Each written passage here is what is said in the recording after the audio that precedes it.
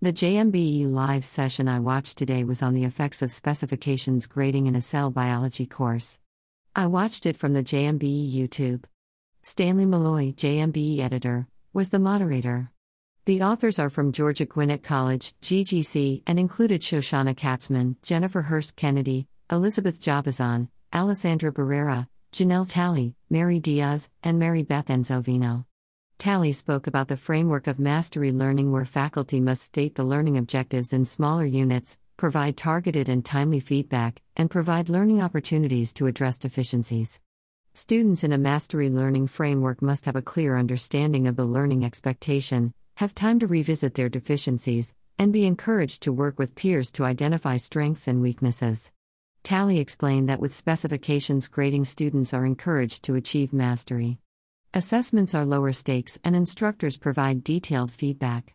Interestingly, Talley explained that students obtain feedback and earn extra changes. Hurst Kennedy spoke about the cell biology course at GGC and how this course is an essential prerequisite and foundational course for all biology tracks at GGC. The approach the team of cell biology faculty took was to review the course content and develop narrow learning outcomes. They associated each learning outcome with a quiz. The quizzes were graded on mastery, where 80% or above was passing or mastery. If they didn't achieve mastery, they had an opportunity to retake up to 2 times by completing an assignment based on that learning outcomes. These assignments were worksheets, chapter summaries, discussion with faculty. In total, students have 3 attempts in this setup. The grading scheme using specifications grading now corresponds to 20 to 18 mastered lows to earn an A, 16 to 17 for a B. And so on. Enzovino shared the data and analyzes.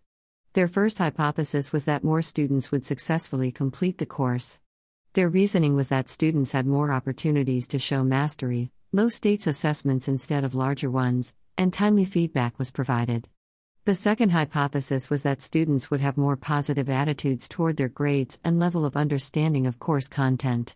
Enzovino explained that in classes using specifications grading there was a larger number of A's and a smaller number of B's and C's.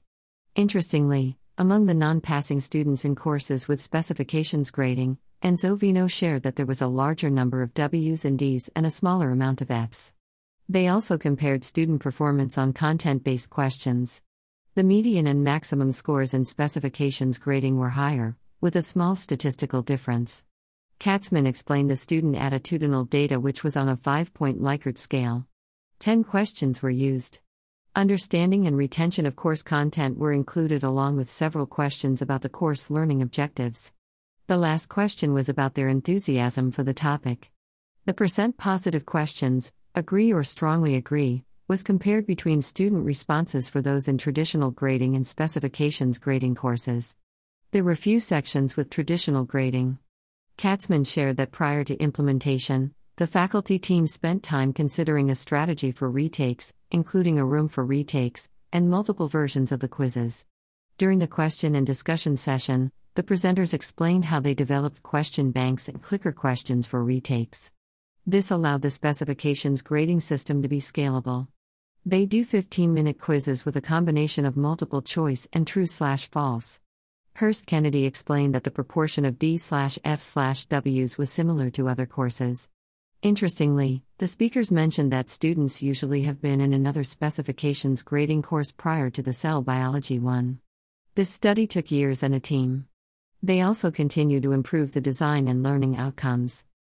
How did a team of faculty design a mastery learning approach for a cell biology course? Photo by Fayette Reynolds, MS on Pexels.com.